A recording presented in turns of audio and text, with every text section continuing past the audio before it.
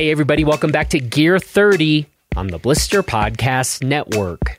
I'm Jonathan Ellsworth, and you can check out everything we're doing and reviewing over at blisterreview.com.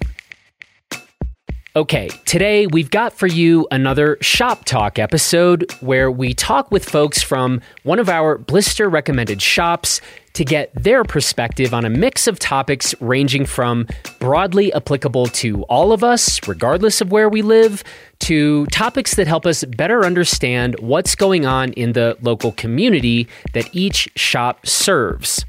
And so with us today is Megan Shenton, who is the head of the ski department at Outdoor Gear Exchange, aka GearX, aka OGE, which is located in Burlington, Vermont.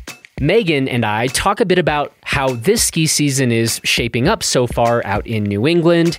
We talk about the history of Outdoor Gear Exchange and how the shop has evolved over the years. Then, of course, we spend some time talking about gear, including some of Megan's personal favorite gear, as well as some of the staff's favorite products at Outdoor Gear Exchange. And Megan and I might even spend a little time talking about grass puppies. Yeah, you'll see. And so, let's go ahead and get to my conversation with Megan. Here we go. Well, Megan, welcome to Gear 30. Thank you. I'm so excited to be here. You've been doing some skiing recently. Where have you been skiing? And tell me a little bit about how it was. I have been doing a lot of skiing at Smuggler's Notch Resort in Vermont. I've heard of Vermont. It's a small little, nice little quaint area of the Northeast. Very small. A lot of cows as my neighbors there. I love cows. Right? They're so fun. I love them. They do great things for us. Sure. They're like large puppies. They really are. One of my friends once described them to me as grass puppies. Grass and every puppies. time I drive by them, I'm like, oh, grass puppies. There they are. I love that. And I shall use that now. How was the skiing? It's been good. It's a slow start, as one would call it. A little icy, a little soft snow here and there, but it's been good compared to some previous years. Worse than other previous years. But overall, a typical start to the year where a lot of groomer runs, a lot of resort days, not a lot of backcountry right now.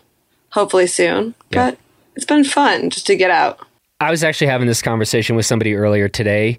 Of all years in the history of Earth, this is no year for us to be complaining about slow starts to any seasons. The fact that we can go outside, those of us who are in a position to do that, I'm all for it. I mean, I'm just having a great time skiing and very thankful to be skiing. And and honestly, there's just no talk among really anybody. It's some people, I was talking to somebody in Utah today and they're like, it's, kind of low tide. But it's like, so what? We're all skiing. So yeah, skiing, that's the best part. At least we're out here. At least we're on a chairlift. There's snow on the ground that we can slide over. The only thing that would make it better is if we got to ski with grass puppies. Right? Just throwing them on some little snow sticks and just watching them go. That would be just a dream of mine. Yeah. It's something to aspire to. It really is. So we have identified so far that you are currently talking to us from somewhere in Vermont. You've been skiing Smuggler's Notch, and you have an affiliation with Gear Exchange, aka GearX. Yes. And walk us through this. Which do you all affiliated with this shop have a preference for what we call it? Are we going just GearX these days? Are we going Gear Exchange? Either one? Yeah, either one. Some people would call it OGE for short, Outdoor Gear Exchange, GearX. You have three. I've heard a few people just call it OG. Heard some people call it OG.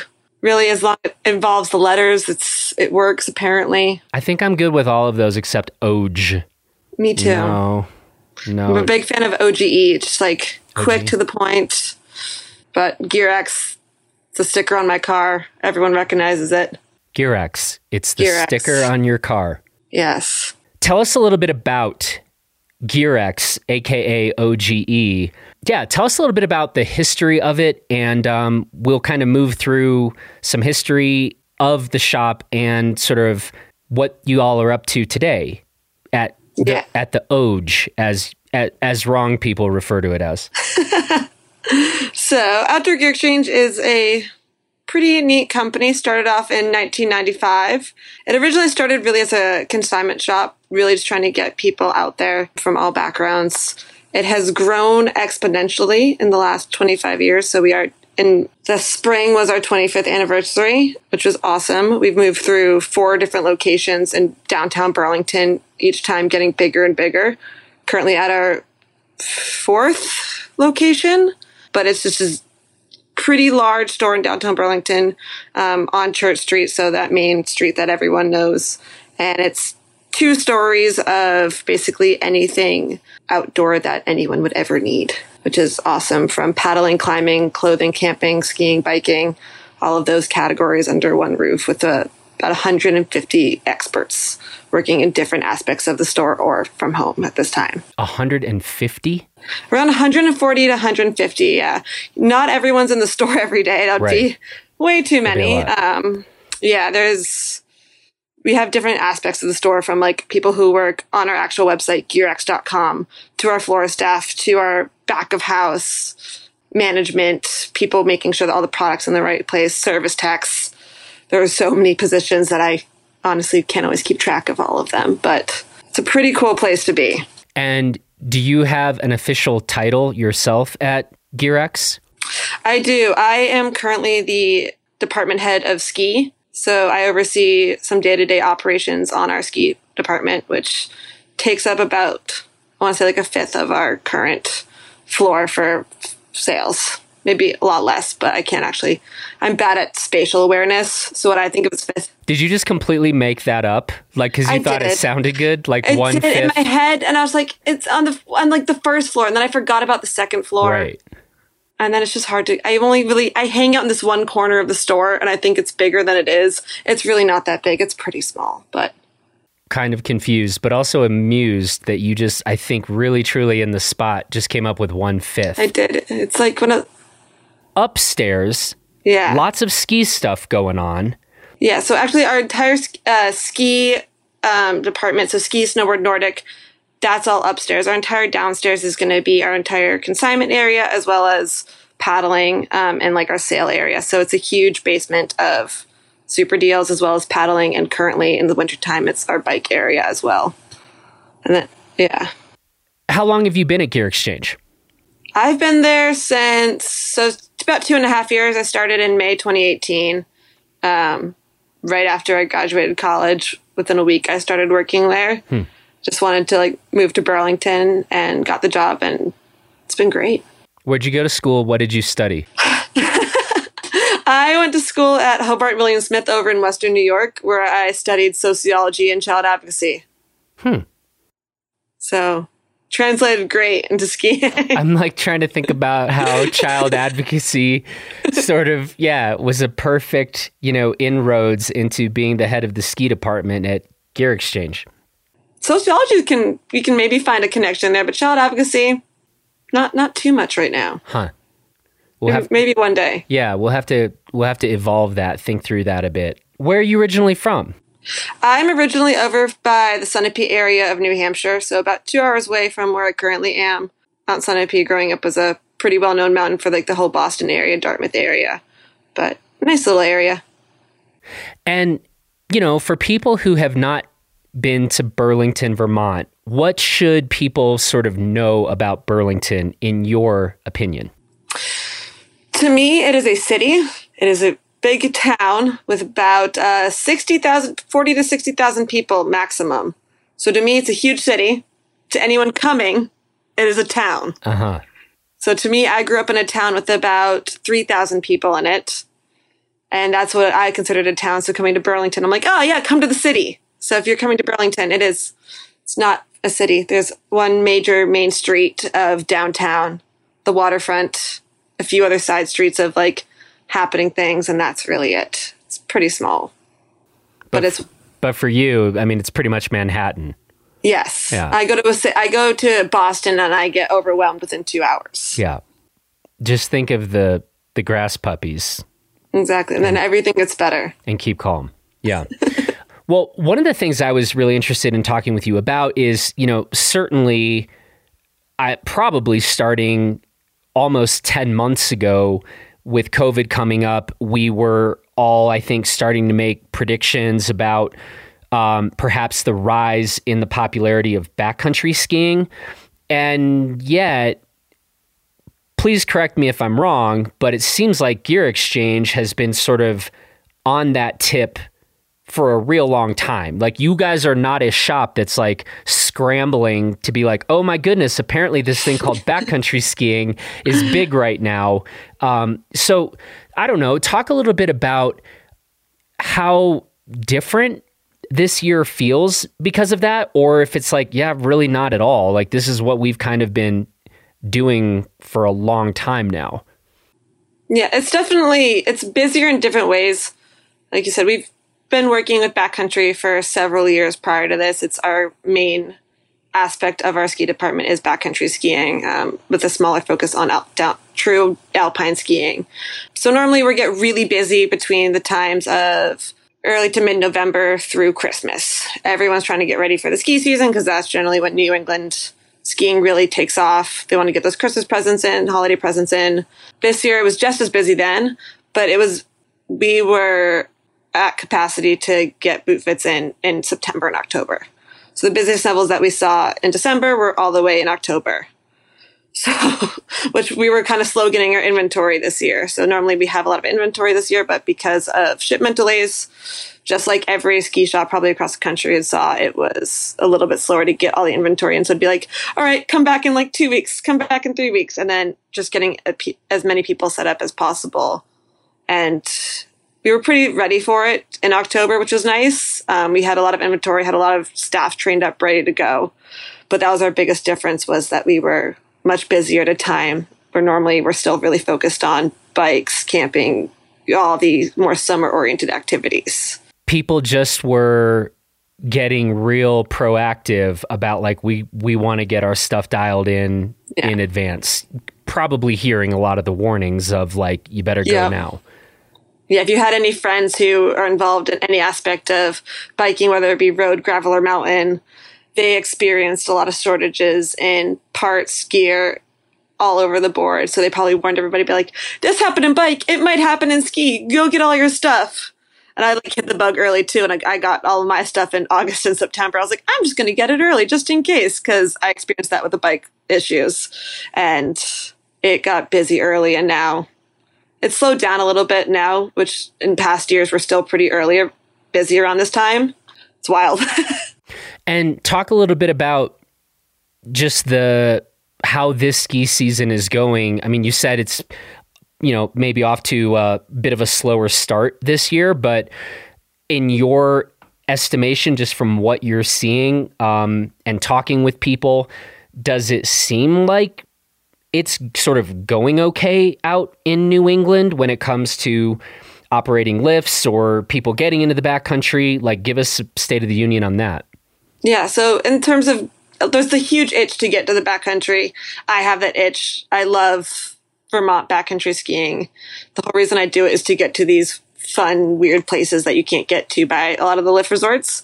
And a lot of people are having the itch. So mountains have been generous enough to kind of expand some of their backcountry hours into earlier or later in the mornings. So a lot of people are going out on the weekends in the morning before resorts are open. You just just to clarify, you mean just uphill policies? Uphill policies, okay. Yeah.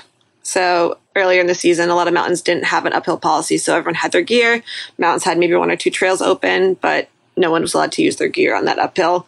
In the past month or so, a lot of those resorts have started to open up their uphill policies so people can still get used to their new gear, go uphill, just experience backcountry. But sadly, we don't have enough snow to go into the actual woods and areas that are designated that everyone's looking to go to right now. But resorts have been as accommodating as they can to help us out, which has been really awesome. And this is a very anecdotal question, right? But, it's something that certainly skiing here in Crested Butte, rolling into lift lines and that kind of thing, just sort of trying to put your finger on the pulse of like, how are people's attitudes? Are there a bunch of people like just shirking, like flat out kind of shirking policies about masks and the rest. And honestly, I mean, we're skiing a lot here, and I'm honestly not, I'm seeing very, very, very little of that. They seem to be complying. Overall, people are just kind of doing their thing. And it seems like in large part, people are just psyched that we're actually able to do this. But is that similar to what you're seeing, or? Yeah, I think a lot of people coming in, I've heard a ton of people buying boots and skis from us being like, I want this set up in case the mountains close down again. This is like, in case my season gets cut short again, I don't want to lose out on any skiing. So the fact that the mountains are open and they have all these policies in place, people are just stoked to be out there. I don't know about a lot of other resorts, but at Smugs, they have really separated lift lines. They have people walking up and like checking for masks, and majority of people I see at that lift line is being very compliant because they know if like anything happens, they're going to lose their mountain. And nobody wants to lose their mountain right now because it's been kind of like almost like a safe haven for people just to get out and be outside. Yeah, I think that's certainly been my experience around here. So let's talk a little bit about East Coast skiing. Tell me one or two things that you think people should know about resort skiing or backcountry skiing in the East. There's a lot. I think there's a lot that goes into East Coast skiing that people don't realize. And the first is we get a lot of, or maybe they do know, that we get a lot of mixed terrain here. In one run, you're going to go from 6 to 8 inches of powder to a complete sheet of ice where you will just slide down with no edges to a complete bump run. So we get a lot of versatility in a lot of terrain. Our trees tend to be a lot tighter. So for me, I find that East Coast skiing and like you can get a little bit more technical in those trees because we get very, very tight rocks, branches down, everything. So there's a lot more awareness that goes into that. All I know is really East Coast skiing. I've done a little bit of skiing out west as like weeks or 2 weeks long vacations growing up. But to me, there's not like a super huge difference other than maybe mountain sizes that you get quicker runs almost just because mountains are a little bit shorter. But I think that's something most people know. Also the time that I have a lot of friends who ski out west and ski sizes are drastically different, where their everyday skis tend to be much more of a wider, versatile all-mountain ski versus an East Coast ski tends to be a little bit more of a narrower, versatile all-mountain ski, just in case we do run into that trail where it goes from soft snow to powder to all of a sudden you have an entire 100-foot stretch of just sheer ice and nothing else, which was similar to conditions today. You got to ski some sheer ice today? Oh, yeah. Yeah, I tried to make a turn and just ski. My leg just went one way and I just kept sliding. And it was pretty fun. It does not sound that fun in just the way you described it there, I confess. But I'm not very flexible. So that kind of just made me wince a little bit. What skis were you on today? I was on this year's Fisher Ranger 102s. I really like that ski. I love it. I got the hot pink one. It's made me so happy. Apparently I'm not cool enough to have the hot pink one, so we're just slumming it on the black and blue, thing, but it's all right. What I really wanted is I wanted one of my friends to get the blue one and me to get the pink one of the same size and then switch. So we'd each have one of each ski, and I thought that would be the coolest thing ever.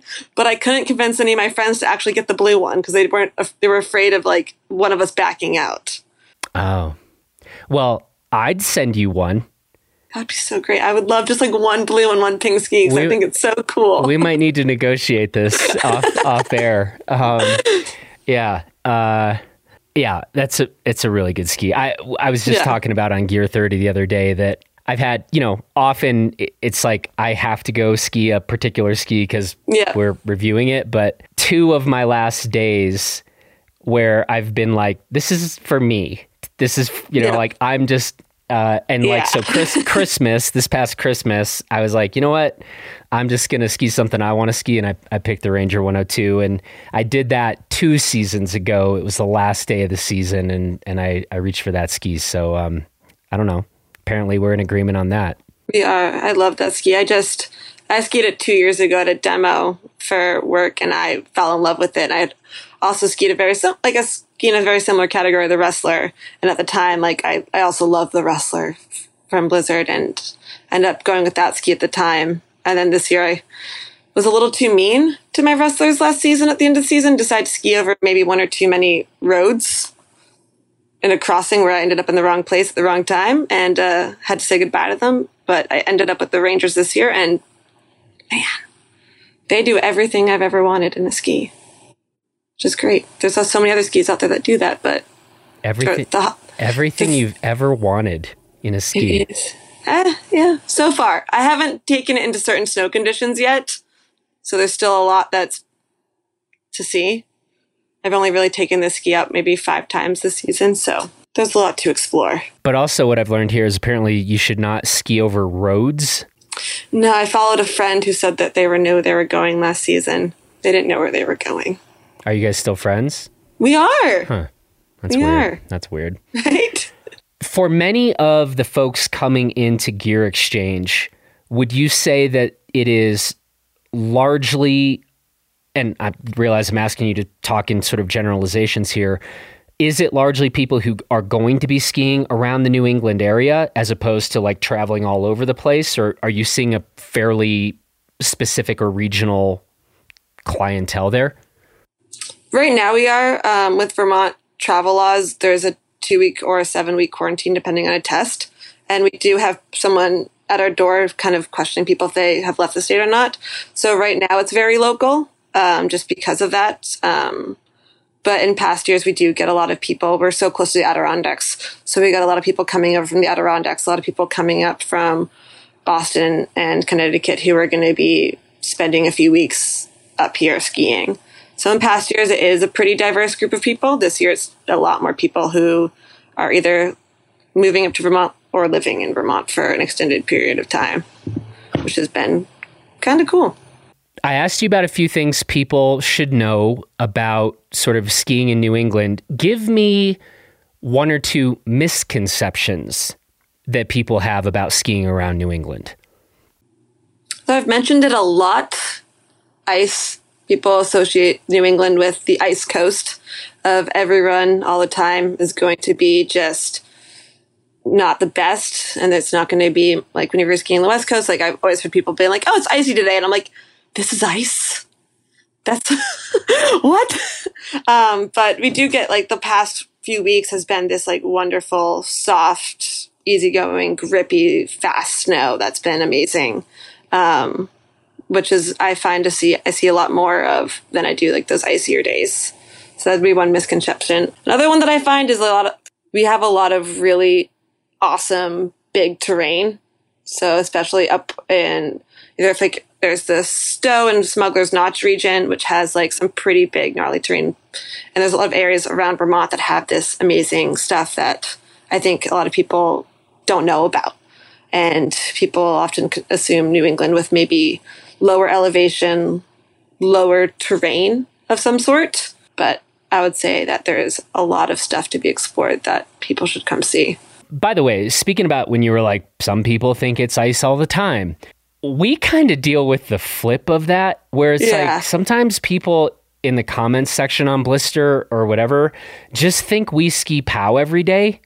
Right. And it's kind of hilarious to me. I mean, first of all, if you ski a lot, you definitely don't just ski POW every day anywhere on Earth. Yeah, it's not like you're getting a foot of snow every single night. Yeah. That just weather doesn't work like that. It doesn't work. I wish it did. Yeah, it doesn't work like that. But I just, the people that sort of do this, I'm like, have you ever, skied or, like I did. Yeah. I still am sometimes surprised at that kind of, thought, but it's like, it's like, what, do you guys just skiing a foot every day? Or I don't ski POW every day. And it's like, cool, neither do we. Yeah, that's not what it is. The powder that's a really great added benefit, but it's definitely not every day. Like last year I spent a week in Colorado skiing. Not a single day did it snow there, but it was amazing. The bumps were amazing. Oh, you like the Colorado bumps? I do. They're so fun. But it was a great time. Like the snow was soft. It was in March, but it didn't snow a single day we were there, and it was still great. just because powder's always, a fresh sheet of powder is always a beautiful thing, but it's not an everyday expectation. But you were skiing in March. I feel like if I came to the New England in March, I'd probably be able to ski some nice, like, kind of slush bumps myself, no? Yeah, you probably would. There's definitely a pretty big range. February and March is anything could happen. Anything could happen. We could get 2 feet of, it is. Like, all of a sudden, one night, we got like a huge storm last year, and it was the best skiing I'd ever had. And then a few days later, it was 60 degrees. And then a few days later, it was back down to 0. And that's kind of how, like, those months of February and March work around all of New England. But it's generally in March, if you come, it's going to be slush bumps with the occasional huge storm, which is nice. Yeah. I like those days. We've kind of talked a bit about, like, snow condition rankings. And yeah, like, perfect dry powder, like, I'll put that as my number 1. But slush and chalk, I think slush and chalk for me are almost in a dead tie. But like, they're so fun. Yeah, like, I don't know, chalk, I love chalk. So it's so great. Yeah. There was like a day last year, I just remember one of my favorite days ever skiing was a day where it was just fresh. It was like a chalk day, and I was skiing at Cannon because I went to high school up there, and no one was there, and we were just like, all right, we're going to go ski the top of the mountain. Untouched, perfect chalk. Hands down, to this day, my favorite run I've ever taken. I like it. It was so great. Chalk, the underappreciated snow condition. We've already talked about the Fisher Ranger 102, but I'd like to hear you talk a bit about some, let's call them sort of go-to products for skiing or snowboarding or splitboarding around the New England area. And so I guess what I'm looking for here is, this is either just some stuff that particularly among some of the staff at Gear Exchange, or like it's some of the favorites of some of the staff at the store, or that you just have so many customers coming in looking for specific products or kind of raving about specific products. But I think it's always kind of a fun question to ask, like, when we're talking to a shop in a given locale, what is the staff into, or what is kind of the community of skiers and snowboarders into? You got any examples? Yes. Darn Tough socks. Oh God. 110%. That's so, I mean, no hating on Darn Tough whatsoever, but that's such a, like, stereotype. I should have seen that coming. It is, but it's, I wish I was kidding. Like, we have in the ski area, we have an entire giant display, and most of it is Darn Tough socks, of just, like, basically every ski sock they carry. And it is a giant stereotype, because Vermont is, we're very proud of our Darn Tough socks. Yeah. They have the best, but I feel like Darn Tough socks should be like the state bird, or like, it really should or be. like the state flag. Maybe it needs both. to be, like, memorized somewhere. Like, there's, like, in the flag, just like a little, like, Darn Tough logo somewhere in it, being like, this is who we are. Yeah, or just the Vermont flag is made out of Darn Tough sock material, and then you all could be like, this flag will last forever. It would. That would be beautiful. And then when it breaks, it'll be taken care of. Don't worry. They got you. The sad part is, I'm not sorry, Vermont. I don't even think I'm wearing Darn Tough socks right now. I was, but it's okay. Do you know what I skied in yesterday? Darn Tough socks. Darn Tough socks. I did. Yes, I did. I had to check to see if I was still wearing them right now, but I actually changed my socks from skiing yesterday, I'm so happy for you. It's pretty big for me and kind of unusual. That's like my first thing to do whenever I got the car. I like change my socks out from my nice cold ski socks to some nice warm, thick socks and some puffy slippers. It's the best thing ever. Okay, so of course, when I ask about favorite products, you come with Darn Tough socks. What else? I'd probably say we're a pretty big fan around here of our helmets and goggles, especially goggles. Being in New England, you have some pretty flat, unquestionable light. So for me, at least, I'm a huge fan of the Smith goggles. I have a pair of their Squad XLs because they come with that second lens, that Chroma Pop lens, and It is a nice light lens, and I also have this thing where I hate when people can see my eyes when I'm skiing. So they have like a mirrored low light lens, which is to me like the best thing ever. So I don't think I've used that particular lens. You're saying that, like, I am well known among my friends to be, I'm a terrible low vis skier. I like being able to see. I really, really like that. But, so you're telling me that if someone who really wants to see, you're telling me that I would do all right in a mirrored low light lens. Yep. I've used one, the same lens for the last 3 years in pretty low light conditions. If not, then I have a clear lens, which will work pretty fine. But I have this it's like a rose tinted, like a very light rose tinted lens, because with my eyes particularly, they just don't like yellow lenses. So I have this one. I'm like, cool, I can actually see everything pretty darn well, and it's great. So that'd be a pretty big thing that I'd recommend to mostly everyone when they're coming to the shop. I'm like, what lenses do I get? What goggles? I'm like, first of all, lowest light if you're skiing in New England, especially right now. Maybe when closer to like springtime, March, April, if there's still snow, then you can step it into your higher light lens, but low lights. So, okay, what if somebody comes in and says, well, I don't believe you about this mirrored low light lens? What do you have, like a go-to other lens then? Yeah, we have a few from we have like a few companies that we carry that all carry, like Julbo, Scott. They all have that rose lens, or Julbo has like their reactive lenses, which are pretty cool. So it's basically like a photochromatic, like changes for that.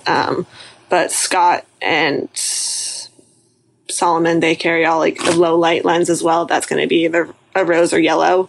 That's pretty faint, that enough to kind of eliminate certain lights.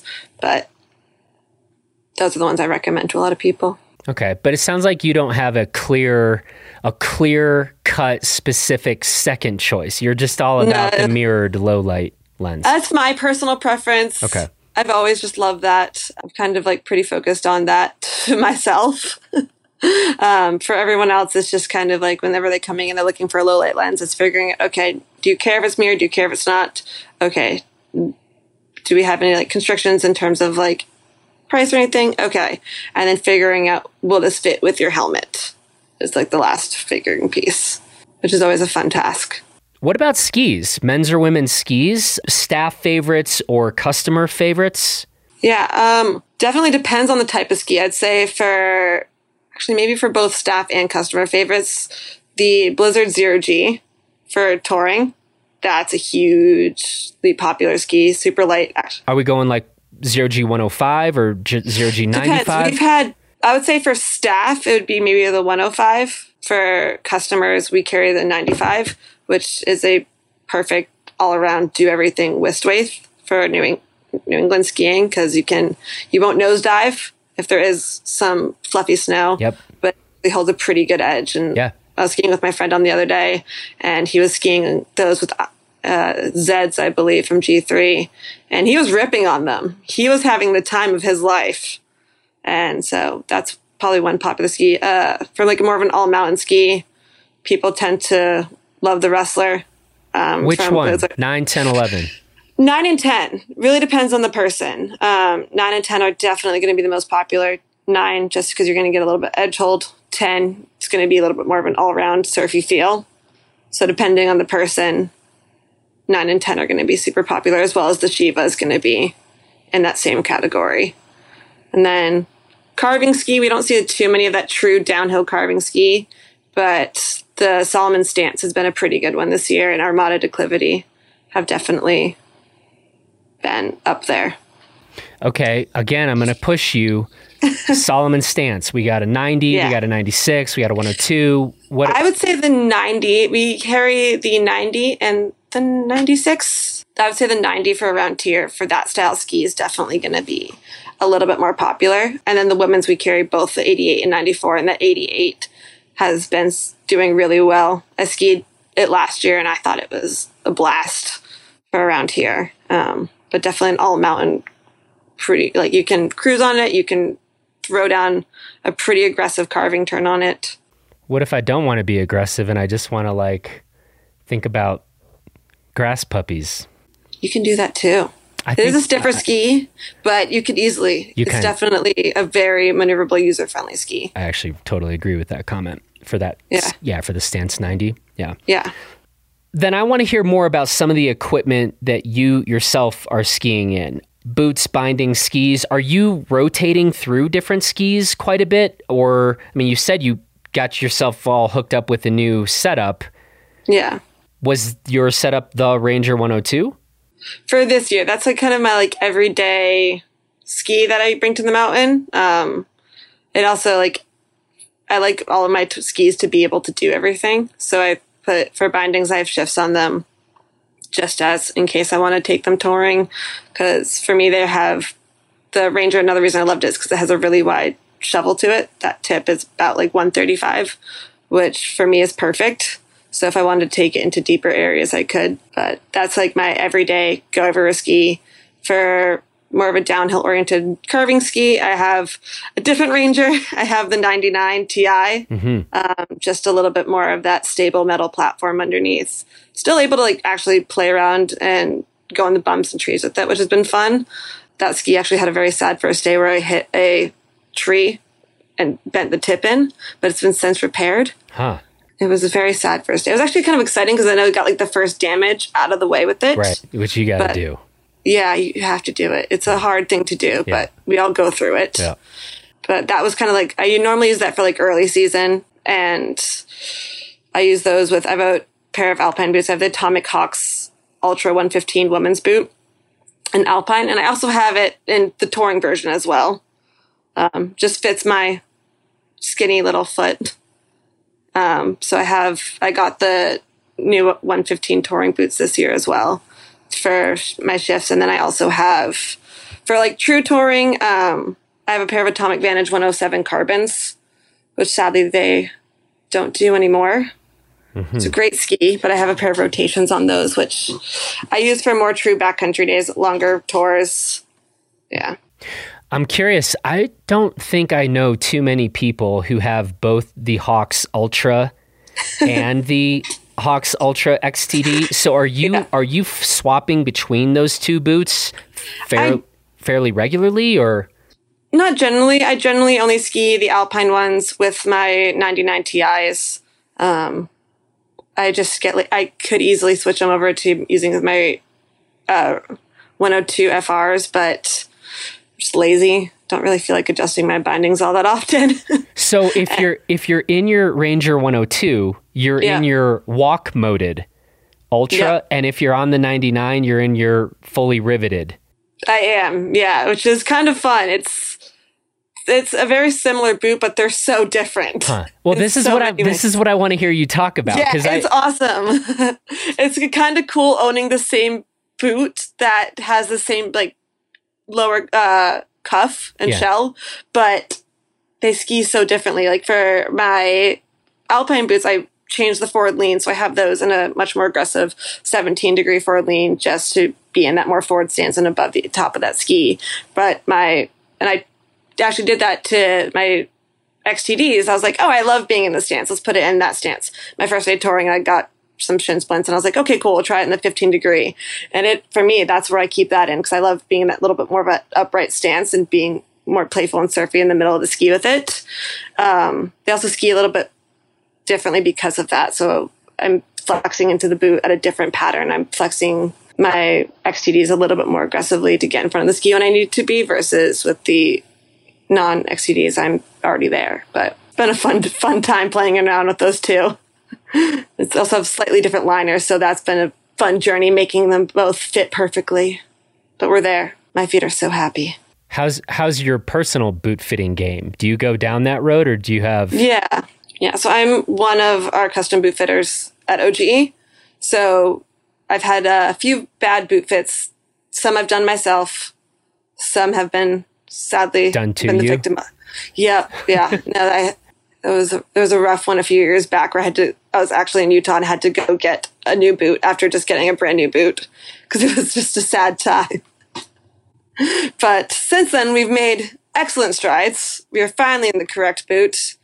But it's been fun, like being a boot fitter and entering the world of custom boot fitting, you learn so much about how the mechanics of a boot fits and how forward lean, ramp, angle, canting last and all these things and how they all work together with the boot of how to make it fit and like how one boot can fit so many different people who have vastly different shaped feet.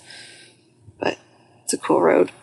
We were just kind of talking a bit about recently, I mean, as we were coming into the start of 2020, kind of making predictions about where is gear headed and what are we going to see more of. And then we just did a bit of a prediction for like kind of this coming season or this season and next. And we were kind of wagering that we're going to see more and more and more in terms of the customization possibilities of ski boots.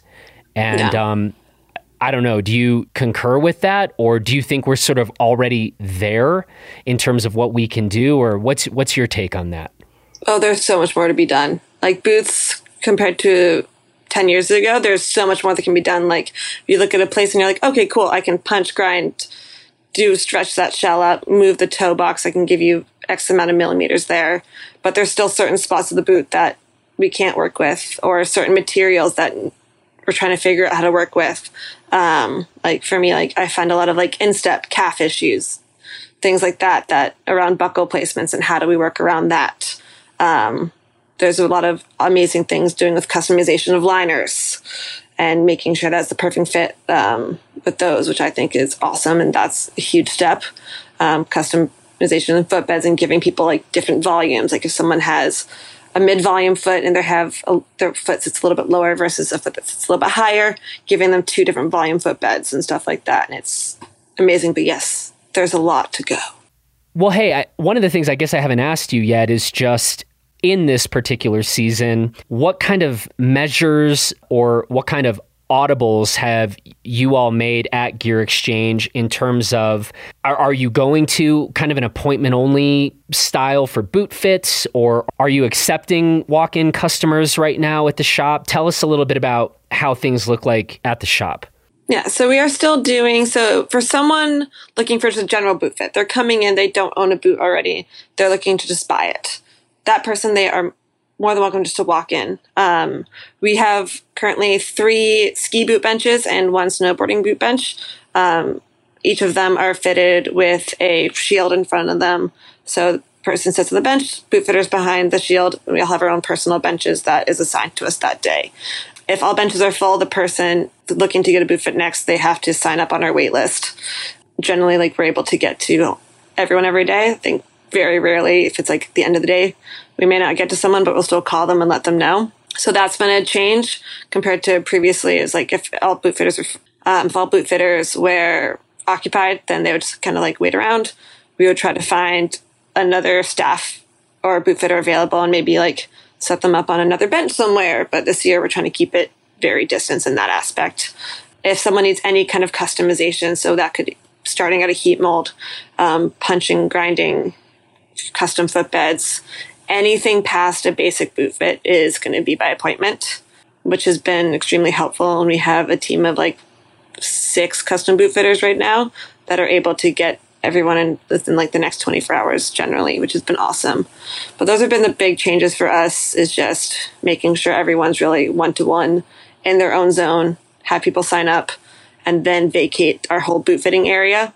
Like once generally all areas are full, we can like rope it off and make sure that no one else enters, just to keep staff and the customers distance and safe, which has been kind of like, I don't want to say a benefit, but it is a benefit because it gives, instead of having like a bunch of people hovering over and looking at the boot wall, it gives me time to work with the customer, figure out exactly what they need without any direct distractions of maybe being pulled in and asking if I can grab boots for other people or helmets. So that's been like a big change, but it's not a bad change in a way. This has been, we're now batting 1,000 on this one, where literally every shop that we've talked to about this particular issue of like the appointment boot fitting, every single person I've talked with is like, can we please just make this standard going forward for the rest of our lives? And it makes perfect sense, actually. So it's, We'll call this maybe the smallest silver lining to come out of COVID. Like it's the tiniest one. Like not quite a benefit, but it's like it's been a nice addition being able to really focus on these appointments only. And it's nice to know that you have an appointment instead of walking in and be like, I might have to wait 2 hours to get a boot fit. And that's a huge bummer, especially since everything around Church Street is pretty much closed. So what do you do for 2 hours hanging around? But yeah, I love appointments. They're a really good connection with a customer, really going to dive deep into exactly what you need to do. But yeah.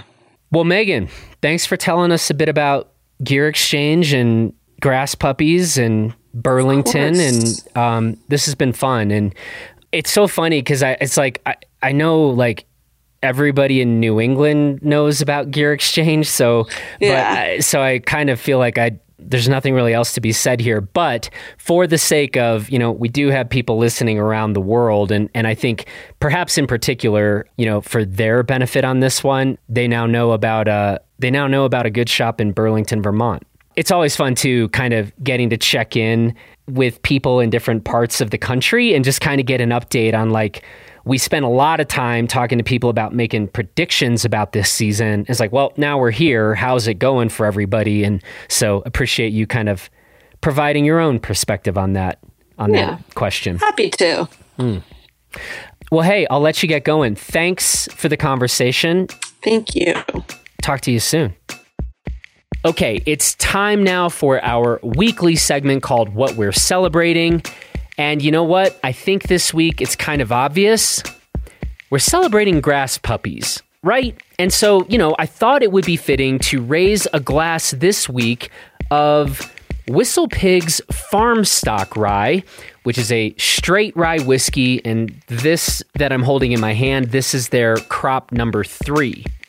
And, this is also fitting since Whistle Pig's farm and distillery is located in Vermont, just like Outdoor Gear Exchange. So, let's also raise a glass to Vermont and all of the good things it brings us, including, those socks from that one company.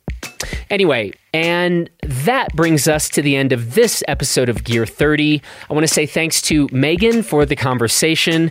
Thanks to the strikingly handsome Justin Bob for producing this episode. And thanks to you for listening. From all of us here in Gunnison and Crested Butte, Colorado, please take good care of yourself and everybody else. And we will talk to you again on Monday, where we have a terrific conversation lined up for you over on our Blister podcast. So please enjoy the weekend, and we'll see you over there on our Blister podcast on Monday. All right, everybody. Cheers.